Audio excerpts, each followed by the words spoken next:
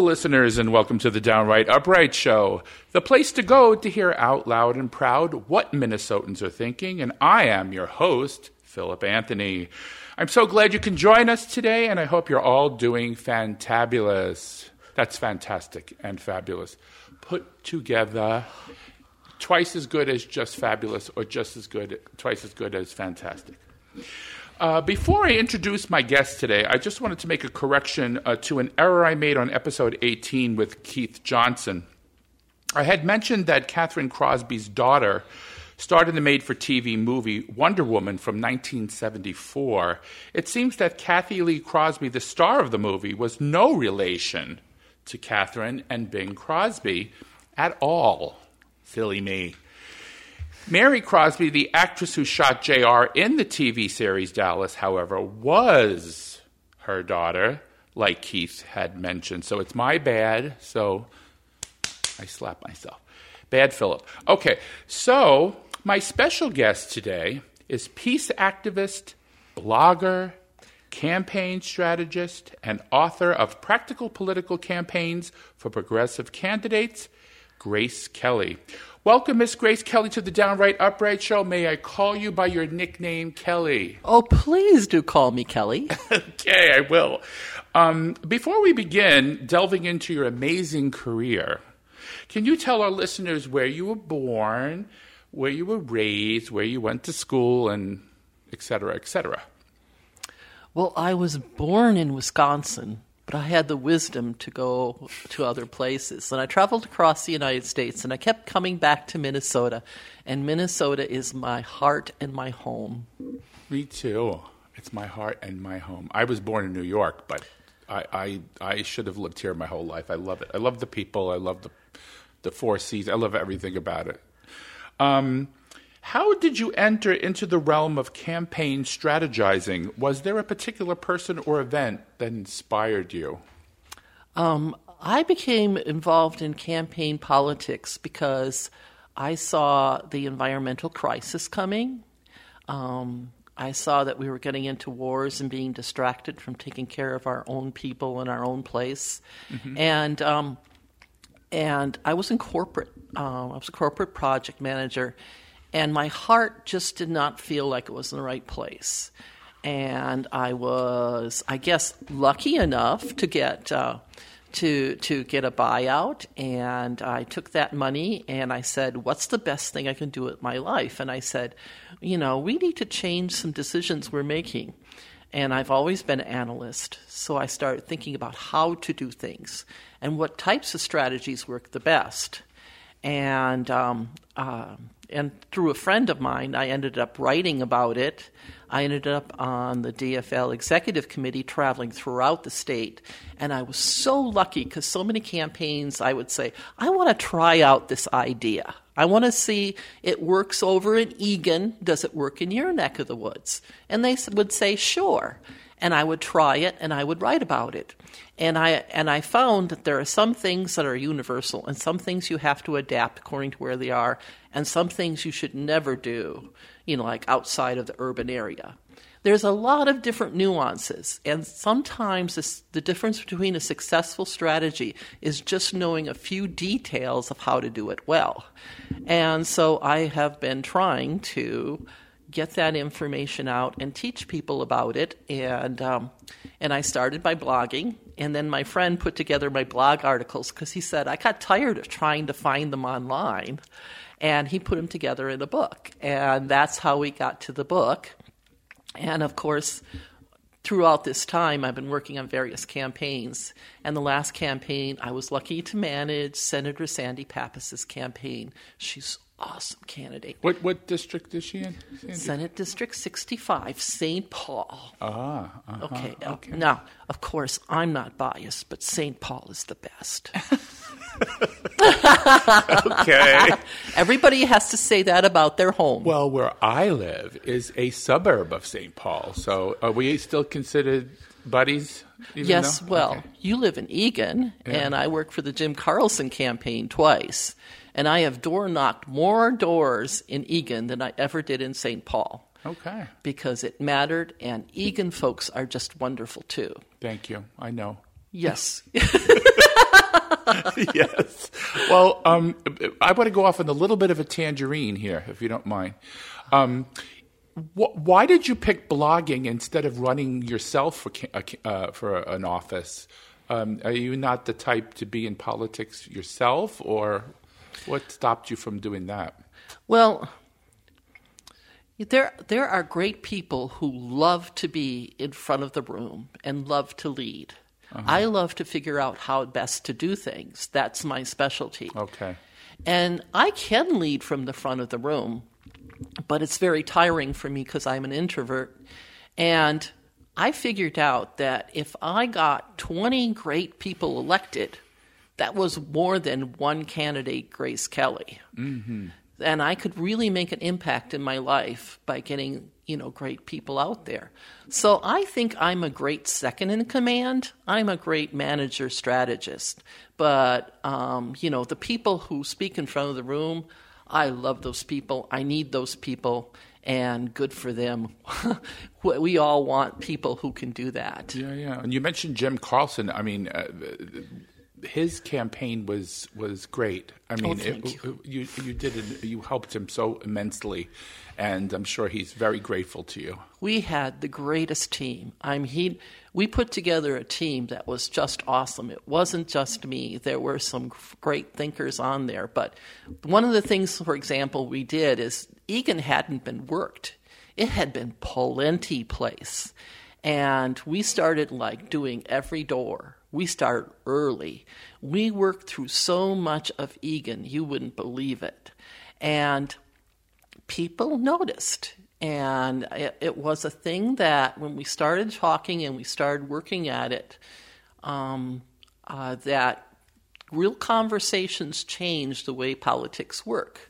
And in fact, I believe that real conversations are the only things that really change people's minds permanently. Mm-hmm. Media is kind of like a flavor of the moment. Mm-hmm. And so it's these, and in many ways, I think what you're doing here is also more of a real conversation than most media. Mm-hmm. I thank you. And the fact that I do a podcast, that's what you do, and I do the podcast. That's what happens when you become a senior citizen, No, just kidding. The reason I do this podcast is because there are so many amazing Minnesotans out there with so many amazing ideas, and I just wanted to share the sound. Minnesota has a sound, if you know what I'm saying. It has an aura. We're different. You don't hear, I don't like African Americans, or I don't like this person. This doesn't really go on very often in Minnesota. It's not like other states where there's a lot of segmentation, and everybody's in their own corners. Minnesotans tend to be very cohesive, in my opinion. I mean, I'm sure there's people that aren't, of course, but we care about each other. I think it's the snow.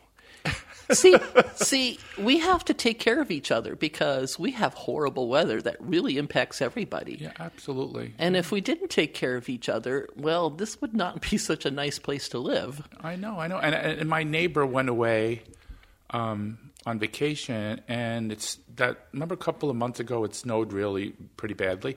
I took out my snowblower and did my driveway and his driveway. So when he came back, he was, oh, thank you. How Minnesotan of you. Yeah, and he does the same for me when I'm not here.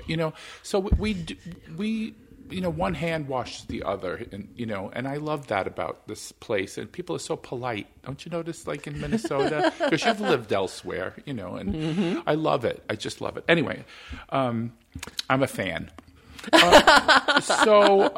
Your book, let's talk about your book. How's that? You want to do okay. that? Your book is not actually a campaign manual, but a series of campaign blog articles. How can a person use something like that? Well, imagine that you're sitting there at midnight, mm-hmm. and you're thinking about, well, what phrase, what would I do? How do I want to spend this money? And, calling someone for a consult at midnight would be very expensive. No. If you could even get them on there. Right. But you can pull up my book, You could get it online for $10, and you can surf through it. You can look for keywords, and then when you find the article that talks about what you should be deciding maybe for, what kind of things, and then it gives you some ideas, Right. and so you can get a lot of information and here. So it's like having an experienced consultant at your fingertips, and all you have to do is word search. And then when you find that article, read it. One article, and well, according to Ivor, who used my articles, which is why he became my co-author, he says, one of your articles is just worth everything, Kelly. I wanted it to have right at my fingertips anytime I had to make a decision, but I didn't want to read a whole campaign manual. Nobody does these days. And not only that, every campaign's different. You have to adapt. You have to think about it. So what you need to know is help me frame this decision. Help me have some ideas. Help me work this through, do I want to do signs, and how many signs should I do, and when should I put them up? Well, I have a fantastic sign article in the blog thing, and you can go from 0 to 60 just by reading one article. And do the issues, like when you go door knocking, when you put together this book and you go door knocking, do the issues come up in, well, obviously they do it on occasion, but are they the main thing that you get to, kind of convince that person to vote for your candidate? Or are there other, or do you zone in on a specific issue, or what's your methodology about that? So that's kind of the misnomer that people think, is that people vote on issues. And really, they really have more of an emotional connection to things and people. So, for example, when somebody comes to your door, they essentially said, "I care about you as a person. I want to talk to you personally." Just the fact that they're there is a connection to you in an important way. And if they smile at you and they greet you and you have a wonderful 20 seconds, even if you say, "I'm so busy I can't talk to you," you'll still think, that candidate sent somebody to my door, to me. They didn't treat me like I was an automatic, vote for them. They cared about me. Right. And it starts with that emotional connection. So the more that you have that connection, you start with a connection with people, you go to a connection on values, and then you go to a connection on issues. Issues is really the last thing. That sounds strange, but that's true. Yeah, thank you for saying that, because I would have thought it was the opposite way around. I thought maybe you bring up an issue and is this important to you? And they'll say yes, and then that's how you hook them in, kind of. But you're doing it the other way around. You're going on a personal level with them, and Correct. then after that, Yes. you delve into the issues themselves. Am I right? Yes. That's amazing. See, So if the first message to you is, "I care about you," yeah. I mean, doesn't that make a difference even if we disagree? Oh yeah. I could see that. Yeah, absolutely. Yeah. Wow. Yeah. That's why you're here, Kelly. I mean, I find this is a very fascinating thing, because again, I've always volunteered and done stuff, but I never, I should read your manual, and maybe next time I door knock, I'll do some of your little tricks. There is a very good article in this collection about door knocking and about getting the right attitude.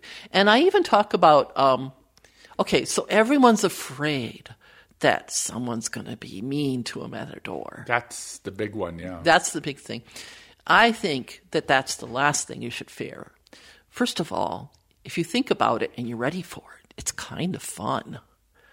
I don't know if you've ever seen anybody get ferociously mad, but they're not going to hurt you. I mean, Well, they usually, give you a zinger and they close the door, Right. and you think, well, I made their day. Yeah. But statistically, and I do every door knocking all the time, there are very, very few of them. And as soon as I had that one, I go, well, statistically, this means I'm going to have a rest of the great day, and this next door is going to be fabulous. And I go with that attitude. And sometimes I'm even been able to charge the grumpy ones. I love charming the grumpy ones. They're the best. I mean, you feel like you've really scored when you've got one of them, you know? Do you bat your eyelids or something? What do you do? How do you charm? Well, if somebody comes up to you and goes, oh, I don't want to talk to you. You're just a Democrat. And I go, well, I want to talk to you. Are you just a Republican? Because we could have an interesting conversation. And they look shocked. Wow. And sometimes they take me on. Wow. And one time in Eagan, there was a series of Republicans that had that knew where I was coming around their area. So they called each other up, and they saw the path I was going, and they all mugged me at one house, and I took on like 2 or 3 of them at a time. And it was one of the most delightful conversations of our lives. Are you serious? Yeah. Wow. I think I got their votes for Jim Carlson. No way. Well, because they were looking for certain things. They were looking for somebody who would make transportation better, okay? And they were looking for someone who'd get into the details. And they admit that somebody who could make roads work in Eagan were a kind of a big thing. Uh-huh. So I kind of won on that. They admitted that they would rather have, you know, if you were going to get treated for a medical thing, you would want to have a doctor as opposed to a non-doctor.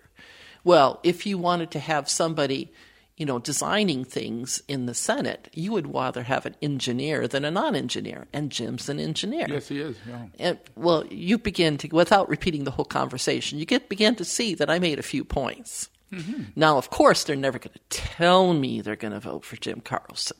But what they did say is, I made some good points, which to me, that's everything. But you opened the door. Yeah. I opened the door. And opened the door to them possibly even considering to cross-vote, you know. But the other thing, too, is that I treated them with, you know, respect. Right. You know, I tried to speak to them from where I was and not change where I was and speak to where they were.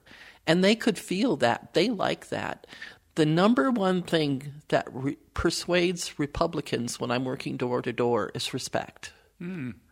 Because they don't expect it from a Democrat at the door. You never get. You're never supposed to get angry or nasty with someone because you get more bees with honey than with vinegar, right? You're not only supposed to be not nasty. You're supposed to think, this is a wonderful person in front of me, and if I can speak the right kind of words to him or her, that I might be able to persuade them, or at least get them to question it a little bit. Absolutely. Because it takes a lot of time to persuade. Makes a lot of sense.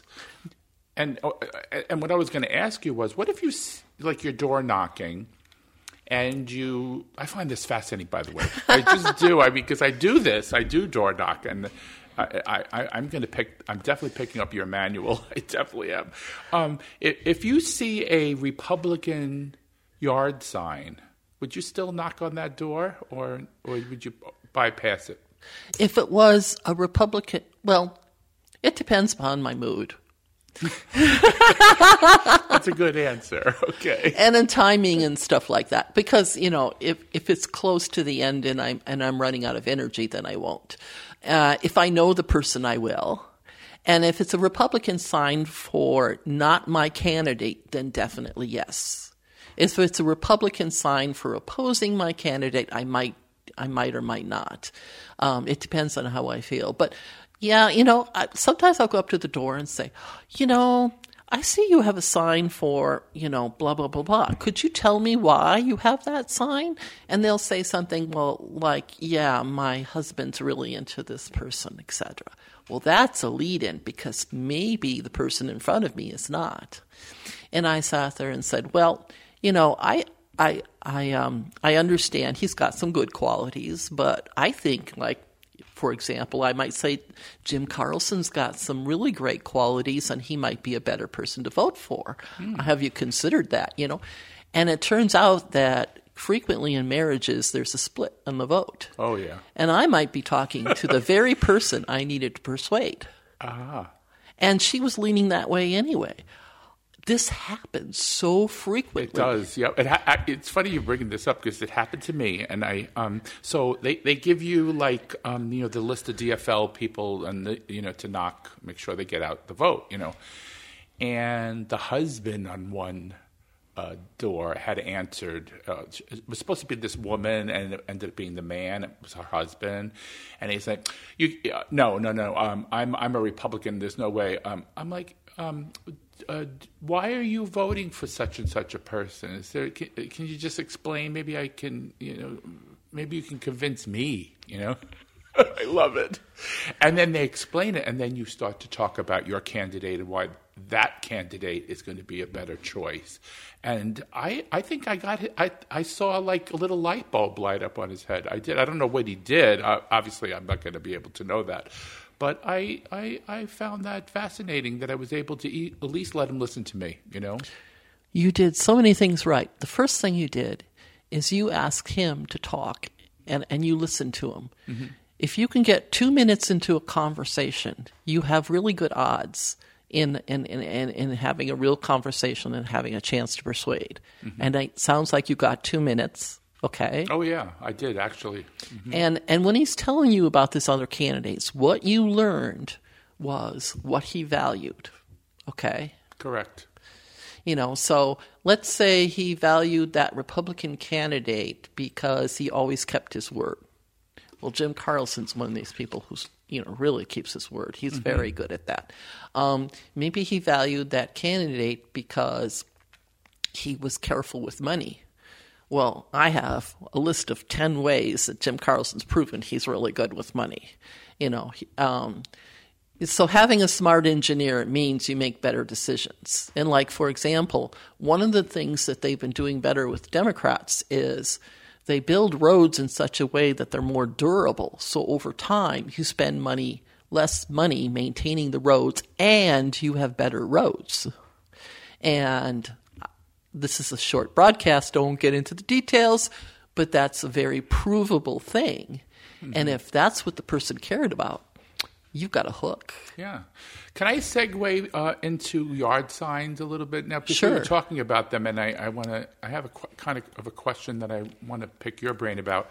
I always see yard signs on lawns in front of people's houses. How do yard signs, do they help the campaign? Can you explain to the listeners what they do?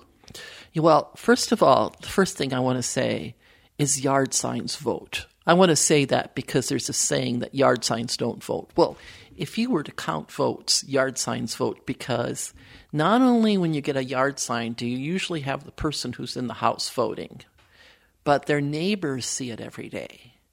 And if it's a neighbor you think about and you talk to and they say good things, then neighbor-to-neighbor persuasion is one of the most effective tools you could possibly have.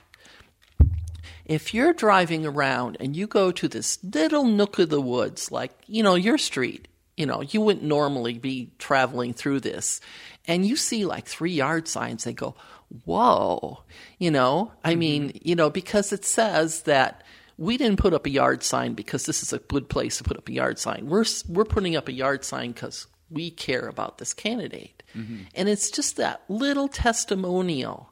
And if you see them scattered all over the place, it's the constant reminder.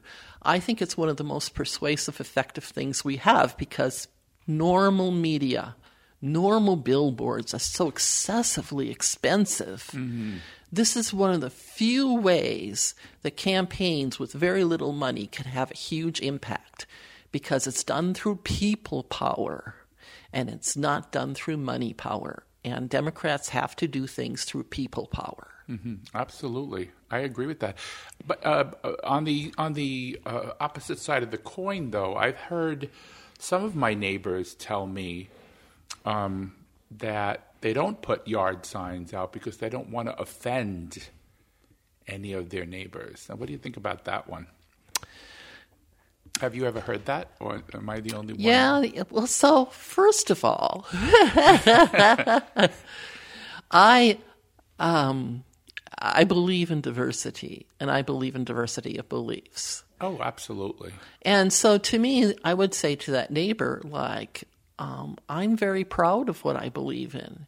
And if you believe differently, it's okay for you to put out your yard sign too. Mm-hmm. And this is how, through diversity and discussion and looking at different things, this is how we get to a better place. Mm-hmm. So I strongly believe in what I'm doing, and I urge you to do the same thing. Yeah, I think I said words to that effect, but she was kind of like not having it. I don't know why, but... So there's this thing in politics where they try and make politics like not a thing to do, like it's slimy or something. It's exactly the opposite. If you are saying that we can't talk about politics, it's like saying we can't care about our people in our community. And I take it the opposite way. And so, yeah, if she wants that, that's fine. But, sometimes we have to let our neighbors be offended. Yeah. I mean, we have to live our lives bravely. Sometimes speaking out is the best thing you can do. And having a yard sign is the easiest way of speaking out. Yes. And like you said before, yard signs do vote. And sometimes Republicans will cross-vote, you said. Oh, yes. You have mentioned that to me. And I think, because I gave you my example, but again, I can't prove that he did vote for the candidate I was knocking for, but I saw a light bulb go off over his head. And so talk about cross-voting a little bit, like if you can. Well, briefly. The first thing I want to say is that we know that there's a lot of cross-voting in Minnesota. It's very much a thing. And you can tell by looking at the difference between like an Amy Klobuchar vote and the lowest vote getter on the Democratic ticket. It can be as much as 20 or 30%. That gives you the range. But that doesn't tell you the whole story. So you know that we've had a lot of vote counting, and we every year we have some auditing. We redo some votes, okay? Mm-hmm. So I have this hobby of going to those things. And one of the things I do for at least a couple hours is I go to watch a table, and I will watch where, like, for example, the top gubernatorial candidate is the one is Republican or Democrat. And then when they're being sorted that way, I will look down ballot, and I will see how much they cross-voted, and I'll pick one particular candidate. Mm-hmm. And the cross-voting on my sheriff candidate was 20%, both ways. Mm-hmm. No, I think actually we had a little bit of advantage on the Democratic side. But the thing that's being hidden is Democrats will vote for Republicans as well as Republicans. So the range that I described is actually a bigger range. Mm-hmm. So we have to make sure that we keep our own Democratic candidates all the way down the ballot and persuade them for everyone. But we also have to know that Republicans cross-vote all the time. Yes, they do. And the ones that are noted as strong Republicans, basically what they are is vocal Republicans. They will talk to you. They will express how they feel. But they're the ones that you can target because they're telling you what they care about. And if they decide to vote for you, they're not going to say, I'm voting for a Democratic candidate. What they'll say is, maybe you have a point. And that's the only clue you have that maybe they'll cross-vote. But they'll always do it quietly. Yeah. That's a good point. But there's a huge crossover vote. Yeah. And if you're not going after that crossover vote, you're losing races. Uh-huh. I mean, that's just all there is to it. Yeah, look at Georgia. I mean, like with the Kemp versus what's his name, Herschel Walker vote. Kemp got like 60-something%. I don't remember. He won by a large margin, whereas Walker in the same party. So people were cross-voting. Correct. Because he didn't win. I mean, Senator Warnock won that election against Herschel Walker. So you're proving your point. You know, it's happening more, and I think it's going to happen even more now, don't you think? Oh, yeah. I think the problem that Democrats have been having is you persuade differently when you have a Republican. You know, when Republicans at the door, they do have different values. Yes. You know, so I do talk more about fiscal responsibility and spending money wisely, and I speak their talk, and they'll give you clues along the way. They'll give you little words that'll sort of give you an idea of why they're Republican, and I find that if I can make a pretty good case, I can't prove that person cross-voted, but I suspect they do. And my voting averages and my observations at voting audits says there's cross-voting. Yeah, it's like I said, I think it's becoming much more a thing because, like I said, I mentioned Georgia. Amy Klobuchar is winning by large margins, but Tina Smith eked out her win, right? So somebody was cross-voting for Amy Klobuchar, but not for Tina Smith, even though she did win, Tina Smith, but not by as much of a margin. Does that make sense, what I'm saying? Yep. So I guess what we're saying is that you should try and persuade everyone. There's different persuasions for different groups. That's why when we don't know enough about the people to just target all the time. In fact, as much as possible, at least once, you ought to go through every Senate district, do every door, you know, and just see what you get. And I think the investment in that is huge. It takes me about the same time to do every door as it does to try and navigate just a few doors and figure out who's who and skip a door and everything, because I'm fast. If I just keep walking and knocking, I can do a lot. Mm-hmm, mm-hmm. And I, you know, like when I do it, I always go with somebody that's much more adept at it, and they go, okay, no, let's not do this. Let's do this. This door is not listed here. Let's go. So we skip quite a few doors, and I'm wondering if that's a mistake or what, you know. So most of the time, if you look at the evidence, we only know information like about 10% of the voters that we know really well, and the rest is all a mystery. So I'm walking up to a door, and there's toys all over the place, little sayings on signs and everything like that. Mm-hmm. And I'm going, oh, okay, this feels kind of democratic to me. And I go to the door and I talk to them about better education. And it usually works. And I come to the next door, and like every plant is lined up in a row and it has rocks around it. And it's, you know, very very ordered. And I go, okay, this feels like a Republican. I go to that door and I lead with fiscal responsibility. Uh-huh. You know, we do money better. We invest your tax dollars in the best way it could possibly be done. And most of the time I'm right. Yeah, well, you are, because if you look historically, when Democrats are in control, the economy is always better. I mean, right after FDR, during Truman and into Eisenhower, we had the best middle class in the world. We were the envy of the world because we had a higher tax bracket for corporations and for rich people, and that money was coming, down up rather than down. What am I saying? Yeah, down up rather than up down. That it is today. Today, you know, Trump cut taxes so deeply in the last when he was in power that we have no revenue. Right now, we're having budget crises one after the other. We can't even raise a debt ceiling. It's just a mess, right? I like to use examples for transportation because everybody has to basically get somewhere. Right. Mm-hmm. But if you have a car and it's leaking oil just a little bit, and you regularly keep the oil up, it will run probably forever. Mm-hmm. But if you try and skip maintenance, try not to do maintenance for a year or two, you know that engine's going to burn out because it's going to run out of oil. Right. That's what the Republicans do all the time.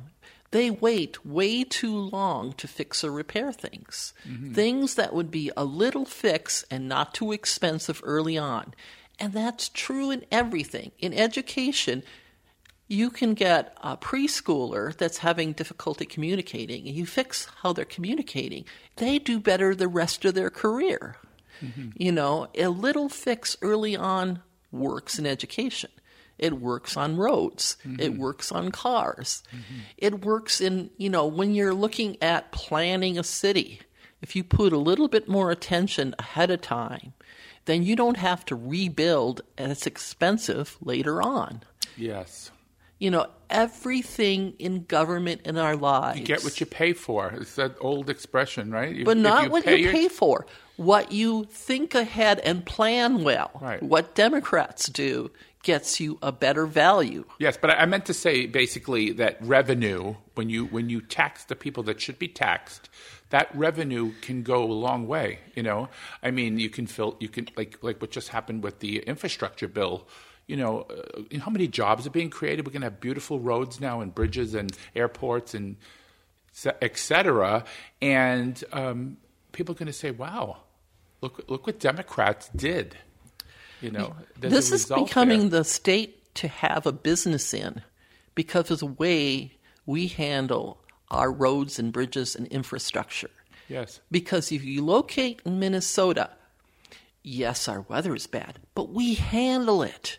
If you locate in one of the southern states, then the time that the weather goes bad, which is frequently, all of a sudden you're out of business for a week or two. Which state would you want to live on? The reliable state or the unreliable state? Absolutely. Good point, Kelly. Really. If you were to advise a candidate, Kelly, of things to do or not to do, what are a couple of suggestions you have for the campaign to give them a better chance of success? For example, we were talking about Jim Carlson and Matt Bostrom and all those people that you helped. Can you tell the listeners your thoughts about that? Well, first of all, if you're ever considering to be a candidate, I would start thinking and doing things a year or two out, and you don't have to commit. But you can look at your resume, you can look at what's put out on Google on you, what people say, and you can start thinking about what's the public perception of me, and you can change that, or you can change the story. Like if you had a drunken episode, you have to think about saying how that changed your life or your driving and how you learned from that. Mm-hmm. Then it becomes a powerful story. Nobody goes through life without ever having anything bad happen to them. I mean, I don't know anybody who claims they had a perfect life, Mm-hmm. And everybody learns from things. And it's learning stories that cover kind of the fudgy kind of, stuff like that. You have to get to know the 1,000 best people in your neck of the woods. And you can get to know 1,000 people. And if you do, then you have connections and things like that. You have to think about, how you look, how you present yourself. You have to get used to being in public. And a provocative person is good for blogging, but it's not good for a candidate. And so you have to think about, when do I do this and when do I not do this? Mm-hmm. And then I would start, So those are the things that help. And of course, like reading a certain book might help, because giving you a picture of what to do. If you're thinking of becoming a candidate, find a campaign that looks like it's doing well and volunteer and see what they do well and see what you think about it. Because you have to know that experience. And in the year that you're going to become a candidate, I would suggest getting somebody to clean your house. That sounds like a little thing. Okay. But I can't tell you the number of times that my candidates said they weren't available because they had to clean. Wow, I never thought of it. And I'm like, for that 1 year, indulge in a cleaning service and get some things done for you, Yeah. And if you have kids, which is wonderful, see if grandmom will take them a couple weekends, If you get the grandmom service and you get the cleaning service, then suddenly your life is easier. A candidate has to be ready to take care of themselves and to think ahead. And if they have a good plan, they are so much better and more into things. Wow. And that's the kinds of things. But there's a couple articles that answer the exact question in the book. Okay, so I don't need to natter on here. So hint, listeners. The book is available. The last question before the shift and you know what the shift is. It's when we shift the questioning around. Can you explain to our listeners how the co-author of your book, Ivor, was it pronounced? Ivor, I keep saying that. Ivor Matz went out of his way to make sure that if a Republican were to read the book, it would be of no help to them. I found this fascinating. Can you explain that? Well, Ivor has a wonderfully saucy way of speaking, and it's somewhat provocative, and Republicans generally can't handle it. So what Ivor did is he took all my articles and he added a bunch of his articles where he's opinionating, and he alternated them in such a way that if the Republicans tried to read the book, they would throw it against the wall in utter disgust whenever they got to an Ivor section. Was it because it's like he has he talks derogatorily about Republicans, or what would you say? Let's just put it this way: Republicans, like George Santos, are just sometimes easy to poke fun at. Is that his name though, Anthony? Isn't it Anthony DeVolder or some other crazy names? I don't know. Wasn't it Abraham Lincoln? You know what? George Santos is looking to be on my show. Did you know that? I am not surprised. Of course he'd want to be on this show. He is, he of course, and I can't wait to see what or actually hear what he's going to say. Yeah, well, he said he's going to show up in drag as Katara Ravash. Oh, my. No, just kidding. Well, you're going to have to you're going to have to take a picture, Yes. Well, I don't have any video yet on this podcast. Maybe in the future, when I get more of a following or whatever, I could do some videos and put them on YouTube or something. That'd be fun. Oh, of course. Yeah. Anyway, now we have come to the part of the show I like to call the shift, where I shift the questioning away from your career and to your opinions on current affairs. Is that okay with you? Are you ready for that? Let's do the shift. Let's do the shift. And it's with an F. Make sure you say shift. Shift. Yeah. Because okay. Otherwise it becomes a problem with some of our listeners. Anyway, as of the taping of this show, we know that a drip of classified documents has been found at the Penn Biden Center and at President Biden's house, and also at former Vice President Pence's house. Okay?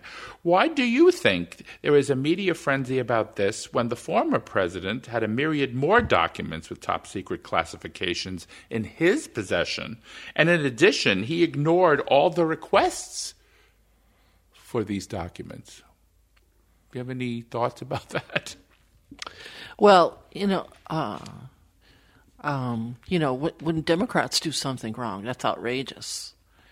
But but when Republicans do something wrong, that's forgivable. That's just human nature. Uh-huh. You got to start with that lens, and then it all becomes clear. Right. A Republican turns just the wrong signal. Well, that's a major crime. Uh-huh. But if a Republican does something, you just shrug it away. We know this, and that's the way it is. There's a problem with classification, though. We've overclassified a lot of things. So basically, people at high levels have to read a lot of classified documents. Mm-hmm. But I would contend that there's a difference between finding a document in a locked cabinet that's been safe forever versus something that's stuck in a moving box that's been moved for several places and nobody was paying attention to it and it was not under lock and key. And there's testimony that some of those documents were actually either burned in a fireplace or flushed down the toilet. Did you hear that one? Well, I guess that's one way of keeping it secret. There must be something he doesn't want to get out. You know. Oh my gosh! But again, like you said, if it was when President Biden's documents were found, did you notice how it was on a loop on the right-wing media? How he was just so irresponsible, and so this, that, and the other thing. But there, Voldemort was fine when he did it, and so. Well, Trump did say that he could shoot someone, on Fifth Avenue, in the middle of a big city, and people, and he could get away with it. And I think that's been demonstrated. Yeah. I think that is true statement. Absolutely. He was absolutely right. And but the thing with Pence's documents, and this is just me, you got to remember there was an insurrection on January 6th, and he probably he was in such disarray, and his handlers were probably just trying to get everything out of there, and so that's an excuse for him. The same thing with Biden, because when Trump was coming in, he wanted all of Obama's stuff out. Goodbye, get out, and maybe Biden's handlers were also rummaging through papers and trying to get everything out, and some classified documents got stuck in there. So the difference, though, this is what I'm trying to tell the listeners, and I repeat this a million times. With Mike Pence and President Biden, they are cooperating. They're saying, come over to my house, take whatever you want. I don't care. I'm all in, Whereas Correct. Voldemort is not doing that. He's saying, oh, those are actually mine. He could literally think that they're his, and they become his, So it's a very different, ball of wax, don't you think? Yeah, cooperation is very different than the defiance. Yeah, I agree. Also, as of today's taping, there were at least, and now I don't even know how many since that, but at least 36 mass shootings in the country. And it's just the end of January. Think about that. Another 11 people were killed and 10 more wounded on January 22nd in Monterey Park in California, and 7 more in Half Moon Bay in California. And these were back-to-back, by the way. What are we as a nation doing wrong? What are we doing wrong? The other nations have guns. They have mental illness in their countries, and et cetera. But why is it the United States that we are daily hearing people getting mowed down by guns? So this is a thing where it started, and the first person who did it was outrageous.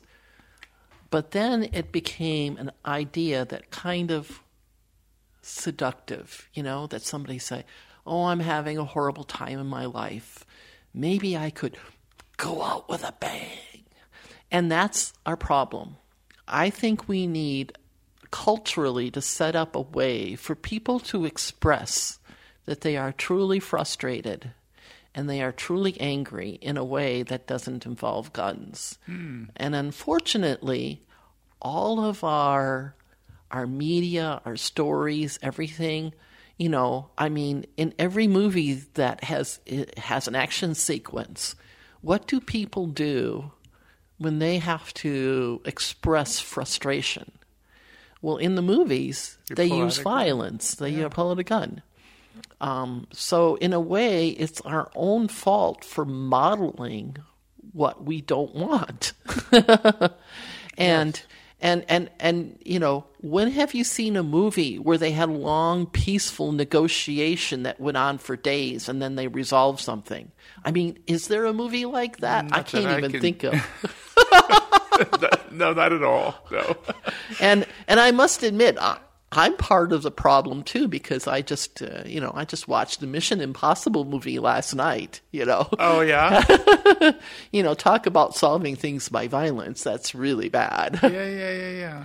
But we have to think about, can we resolve things? I mean, when do you hear about two people who are really at odds with each other getting together and having a 3-hour discussion over coffee? Yeah. I mean, do you even hear those stories? But see, I hate to interrupt you, but this is what I feel. If you're in a parking lot I use this example all the time. If you're in a parking lot and somebody pulls in front of you and takes your spot, let's just say, and you're angry, if there's no gun in your possession or the other person's possession, the worst that's going to happen, when I say the worst thing could be you'll come to blows. Nobody's going to die, okay? Or the best thing could be just I'll call you the F-bomb a few times, and you'll call me the S-bomb a few times, whatever. But when you have a gun with you, like most Americans, well, I shouldn't say most, a lot of Americans do, it becomes a tool of intimidation. It becomes a tool. So correct. It becomes a tool that says, you know what? He thinks he's going to get the better of me today, and you whip out that AR-15 and you just blow him out, and it gives you the satisfaction. Meantime, you just killed somebody, So I think the availability in our country is ridiculous. I heard it's easier to get a gun in some states than to buy Sudafed. Yes, you are so correct. Sudafed. I mean, when I was a kid, maybe this is saying something about where I was raised, but if somebody did something bad, we were likely to moon them. Okay. But that was, how do you put it? You both walk away, Or flip them the bird. Or right? Flip them the bird, right. Yeah, which is not polite, but it's not going to kill them either. I mean, we need a way to say, I'm frustrated. That's not lethal. Mm-hmm. And that doesn't land you in jail for the rest of your life. Mm-hmm. I mean, that's basically our level of communication has become guns, and we need to start saying that there are other ways of doing it. Mm-hmm. And I think we need to be responsible in even our movie making in expressing that and balancing that and saying, we can solve things in a different way. Yeah, I hear you. And also guns are, when you buy a gun in a gun shop or there's supposed to be a background check. A lot of times they're not even done. You could be you could have killed your first wife. And these people are getting guns anyway. I don't know how they get that loophole. You know what I'm saying? They go to gun shows and where these people are like, oh, don't worry, here, have the gun, just give me the money. Who's monitoring them? You're there with that person selling you the gun. And you're there. Who's watching to make sure that you do make that background? Nobody's there. I mean, it's ridiculous. And then in California, where these two shootings occurred, they're surrounded by states where it's harder to get bubble gum than it is to get a gun. So they can bring them right over the state line and use them. So when people say, "Oh, California has strict gun laws," but look at all those murders. Well, if you don't have laws throughout the country that are uniform, where every state follows the same laws, it's not going to make a difference, right? And not only that, but guns don't really work well for self-defense. I mean, that sounds really weird to say that, but it takes a while to draw a gun. It takes at least a second or two. Uh-huh. And if you're close enough, for me, if you were close enough that a second or two, you're going to give me, I can punch you before you get that gun out. Yeah. Home invasion, I could see, having it in your bed. What do they call it? Your what's that called on the dresser? Side, side dresser, whatever. Because if you're hearing a noise and you hear footsteps in your house, that's a good way to thwart them. But you don't need an AR-15. That's an aggressive weapon. That's an offensive weapon. That's if you're being invaded by 15 people, which doesn't usually happen in the United States. Have you ever had 15 people try to rob your house at one time? I mean, I think that's probably the police if there's 15 people in front. I mean, I'm just being. I'm trying to be logical. I mean, I could see if you have a handgun, it shoots. You have six bullets in the gun. Somebody comes in your house, you shoot them.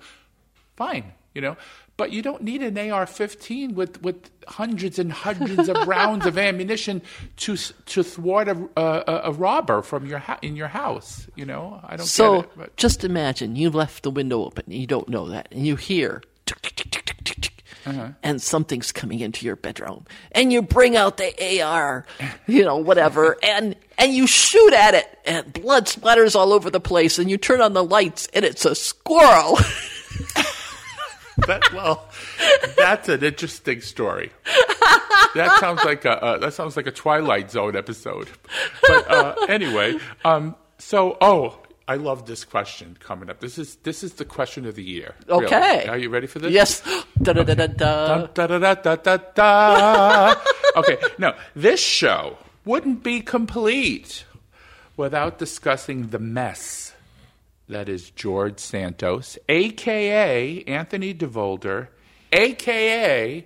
Kitara Ravache. I love that, Kitara Ravache. Among other names.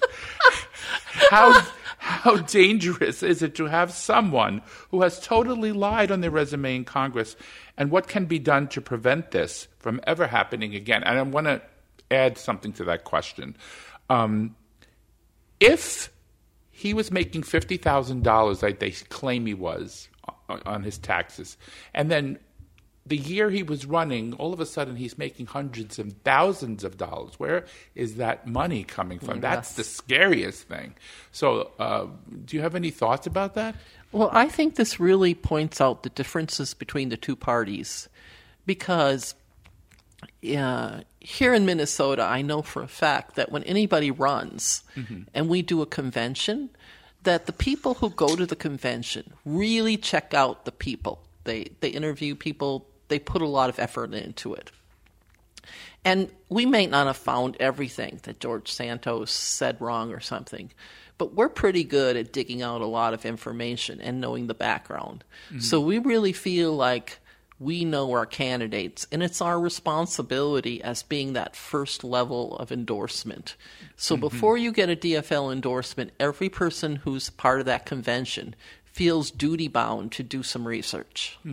The height of hypocrisy, though, Kelly, is that Speaker McCarthy, you know who he is, I call him 15-vote McCarthy, he has the nerve, the unmitigated gall, to not want Adam Schiff or Ilhan Omar or some other person who I can't think of right now on committees because he thinks they're compromised. But this guy, who nobody knows where he's from, they don't even know his real name, it's okay to have him on a committee. Okay? Isn't that crazy to you? Yes, the Republican Party has flown. I don't know how do you put it. The coop. Yep. There used to be a common set of values between everybody, and it doesn't feel like the Republicans are sharing some of those. At least not. I'm not saying so much for Republican voters, but the people who are actually getting elected. I think that this is the money in politics. That the money owns the Republican candidates more than their party does. And that's just the direction it's been going. And it's pretty obvious to me that their mission is not to make good government, but to make sure that government doesn't get in the way of anything that the big owners, the big money people want to do. Yes. Money talks, and you know what walks, right? You heard that expression? Oh, yeah. BS walks, yeah. Another question. Okay. I think going forward, I'm going to make this like a thing now on the Downright Upright show. I am going to ask all my guests to give a prediction about who they think will be the Republican nominee and who will be the Democratic nominee in the 2024 general election. Let's start with what you think. And by the way, this is episode 20, so this is a monumental episode. Bum, bum, bum. Yeah, and so I'm going to do this as a little shtick at the end of my show, so I can get everybody's opinion who they think is going to be the nominee for the Republicans and the nominee for the Democrats. So we'll start with you. What do you think? So my prediction on the Democratic side, I mean, I realize Santos is looking George Santos? George Santos is looking like, pretty much a shoo-in. But you mean DeSantis? DeSantis, that's what I mean. Maybe his real name is. Maybe his name is. I don't do too much with Republicans because that's his other name. Who knows? Yeah, go ahead. They're the same people. Oh my God! Well, they both did drag, so yeah. I think. Anyway, yeah. My prediction is it's somebody who's not on our radar. I said that myself. Yeah. And the reason I'm saying this is because the early people get picked off. And I think there's somebody who's really been studying things and has a plan. Yep. And they're going to announce at just the right time and run a flash campaign. Mm-hmm. And by the time that in a year or so, the early contenders get all sullied. They get old, they get dusty, they're just no longer. Mm-hmm. And Republicans like flash. So they're going to look for the new flashy candidate, and we don't know who that is yet. Mm-hmm. No, we don't. And, I kind of think myself, like you, that it's going to be somebody that's not even crossing our minds at this point. Because DeSantis seems like the obvious person, but he's got so many skeletons in his closet right now. I mean, he's not even allowing AP African American Studies to be taught in Florida. I mean, that to me is not only disgusting, it's flat out racist.